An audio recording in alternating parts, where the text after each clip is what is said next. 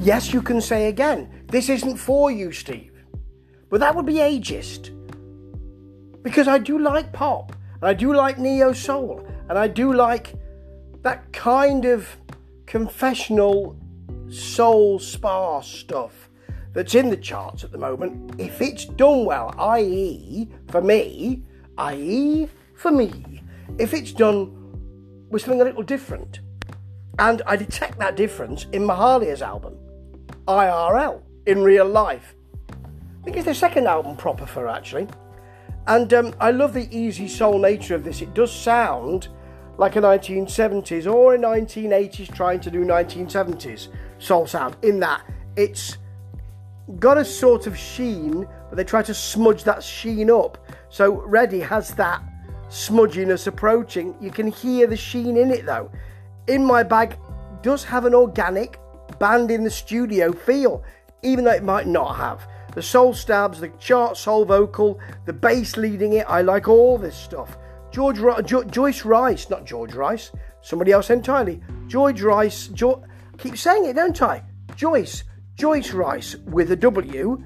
In My Head, really good work between the two of them. Basic drum machine, watery synth, guitar backing, soft soul.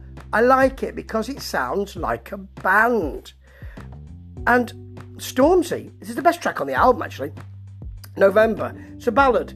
It's a calm ballad.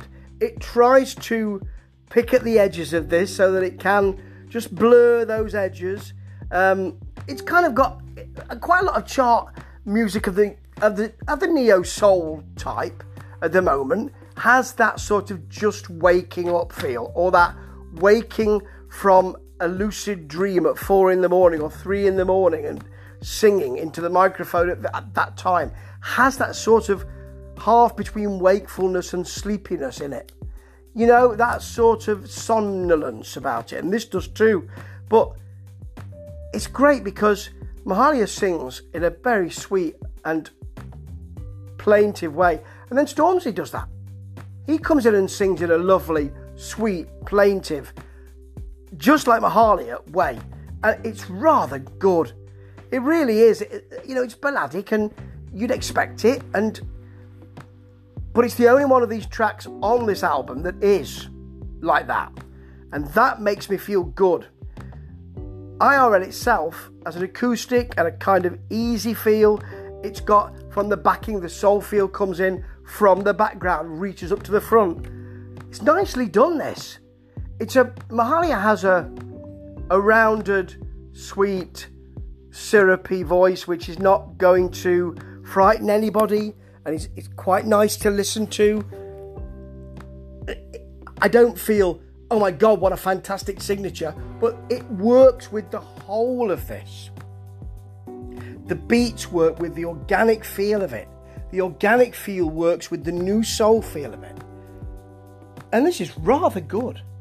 And I'm always on the lookout for people who do what's in the charts, but do it with a slightly different feel and do it with a grace. And that's what we've got here.